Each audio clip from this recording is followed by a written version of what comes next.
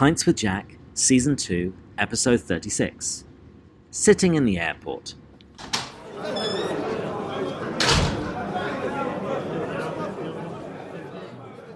Hey everyone, it is 6 a.m. I am currently in Charlotte, North Carolina. My plane has landed and I am currently waiting for my bag to appear at baggage claim. Matt is going to be landing in a couple of hours, and then we're going to drive to Montreat for the C.S. Lewis Symposium.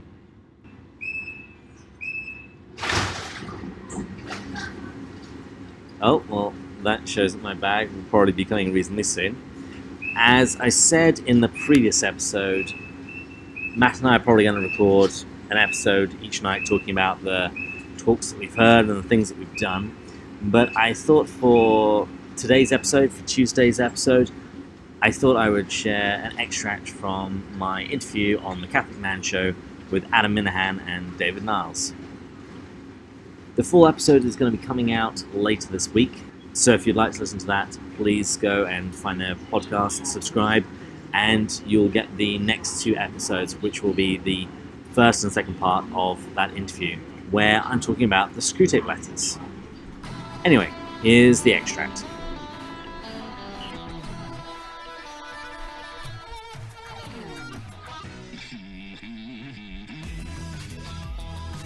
Welcome back to the Catholic Man Show.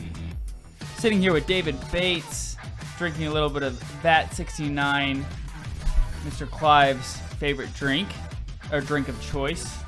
And how are you finding it now that we've been drinking it for a I little was while? going to tell you. I was going to say it a couple minutes ago, but then I thought, no, let me wait till we get back on air. It is really setting in, I think. Mm-hmm. Yeah. It's really strange. One thing I meant to say earlier about the Screwtape Letters, it was actually originally published in a newspaper magazine, an Anglican magazine called The Guardian. It was serialized, so you got a chapter in each issue. And in one of the prefaces that Lewis wrote later in his life for this book, he tells the story of a clergyman writing into the newspaper, the magazine, telling them that he was cancelling his subscription because he said that in those Screwtape Letters, some of the advice given there was not only erroneous, it was practically demonic. It's sort of like on Facebook when somebody is getting all riled up about an article from The Onion or Eye of the Tiber or Babylon Bee. Yeah. It's like, yeah, dude, it's meant to be. Right. Like, I think you missed it. And it's just something here.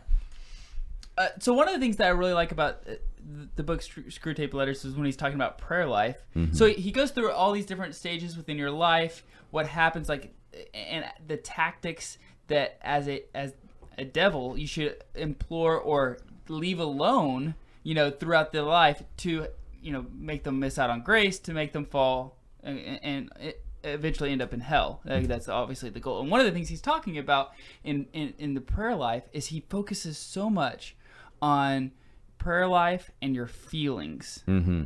Talk a little bit about that. So the way the book works is that there's this junior demon, this junior devil called Wormwood, and he's assigned to what they call the patient. So this guy who's just become a Christian. And Screwtape is writing letters to Wormwood, giving him advice. And with regards to prayer, he says, if you're patient, if this Christian, if he's praying for bravery, let him focus on the idea that his prayer is only successful if he feels brave. Basically, that any prayer is only as valuable as the feelings that it evokes within him. And of course, that's terrible advice. Well, it's excellent advice if you're a demon. But if you're a Christian, that's terrible advice because sometimes you get feelings, other times you don't. Because what God wants from us is our will. And sometimes he will give us feelings that will go along with that, and other times we don't, and we still have to do that anyway. So he really, really, really says, get this guy to think that his prayer is wasted if he doesn't feel like he's strong or wise or whatever he's praying for at the end. But he also goes after his intercessory prayer. He says he's a new Christian.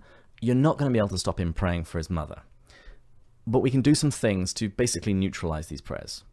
And he says, well, rather than getting him to pray for his mother's rheumatism, her bad back, let him pray for her soul. And he says this has some really nice consequences, because if he's praying for her soul, he said, with a little bit of suggestion, you can basically mean that to be that he's praying about all of the things that she does that annoy him. And he's praying to God that she becomes better and stops doing these things that she's clearly doing on purpose. And not only that, if he's praying for her soul, he says this guy doesn't really have any idea of what a soul is. So it's basically like he's praying for an imaginary person. And so he isn't actually generating charity towards his mother. He says, I have other patients that I have so well in hand, that they can be praying for the soul of their wife or their son one moment and then beating them the next. And that's because they've separated the soul and the person so much imaginary, like while they're praying, that they can't see that while praying for the soul, they're actually supposed to be praying, for the person, and then they're beating them. And this is the repeated pattern throughout the Screwtape Letters. Whatever this Christian is doing, Screwtape is going to find a way to twist it. And this is a really Augustinian idea. The idea that evil isn't a thing per se. It is a twisting, it's a privation, it's doing something in the wrong way at the wrong time. And so prayer is just one of the many examples of where, okay, if this guy's going to be doing this, here's how we tweak it so that he gets no spiritual benefit from it. And actually, we can lead him a little bit closer to hell. Yeah, and so that's such a good example of what I was saying earlier about he has this insight into reality. I mean, like he just sees things the way that they are and therefore can see the way that the evil one works. Get them to just twist this the way, so that you're not actually being effective anymore. And he also is very right with the way in reality that the evil one does work. Okay, because I could see for someone like him who doesn't have, because he wasn't Catholic. I mean, he was very close. He was awfully close. But at the same time, it's not like he had received any training in demonology or anything, but the demons cannot read your thoughts. However, they can implant ideas into your head, but they're also very, very good at just simply looking at you and being able to kind of like, oh, well, your expression on your face. I mean, if anybody has ever been able to read somebody's expression, the demons are 100 times better at that than we are. Because they're smarter and better. Right, exactly. And they can not only just see your face, but they can also kind of see like your blood pressure, and they can see like things that are not externally visible, but that are still signs of your physicality, so to speak. So all of those things are present in this book, which I just find fascinating. And lots of people asked him if he managed to write this book through studying moral theology and book smarts. And he says, well, you could do it that way, but where I got all of this stuff was from another source. I basically lived it. Which goes that's what I'm saying. And so this whole time, this conversation between Screwtape and Wormwood, they're obviously trying their best to get their quote unquote patient, the person that they're trying to possess and oppress, to hell. And so Screwtape gives advice to Wormwood, saying like, hey, the road to hell is a very gradual one. It's not something like you don't have to try to make them commit murder or adultery. Well, he's a young demon. He wants to make his patient do something really dramatic and really impressive to show off to the other demons. Because he's trying to earn his status as a demon. Oh, yes, because hell is a dog-eat-dog kind of, well, they don't call it a hierarchy, they call it a lowerarchy. But yes, it is fiercely competitive, and Wormwood wants to get his patients sinning greatly. But as you say, Screwtape says, no. If cards will do it, if this vice is going to be enough, that's great. He says... If playing cards. Yes, if playing cards is going to be the thing that's going to nurture vice inside this guy, that'll do. He says we want a nice, gentle road to hell with no sharp turns, no signposts, just slowly lull him to sleep. Because for them, the feast will be there as long as he gets to hell. It doesn't matter if he gets there severely or minorly. They want to feast on his soul. I mean, yeah. I'm trying to recall, like, that's actually what they want. That's what they want. Right. They say that the enemy, i.e. God in this case, God wants sons that he can love. We want cattle for food. Yeah. Right, and the danger of him doing something catastrophic would bring his conscience into effect and make him realize, oh, no, I've done something wrong, and make him desire repentance, right. To repent. Because if he tempted him to murder, and he did, that murder might be the thing that drove him to heaven. Exactly. Yeah, like for his conversion. St. Paul. And also, like the Great Divorce. Let me explain what that means. So in the Great Divorce, there is a character who is in heaven, and he meets somebody who's just arrived from Earth, and he's shocked to find this other guy already in heaven because of that very thing. He had killed somebody. So the other guy assumed, you can't be here. But the thing is, sinking that low had been the very thing that had woken him up and caused him to cry out to God.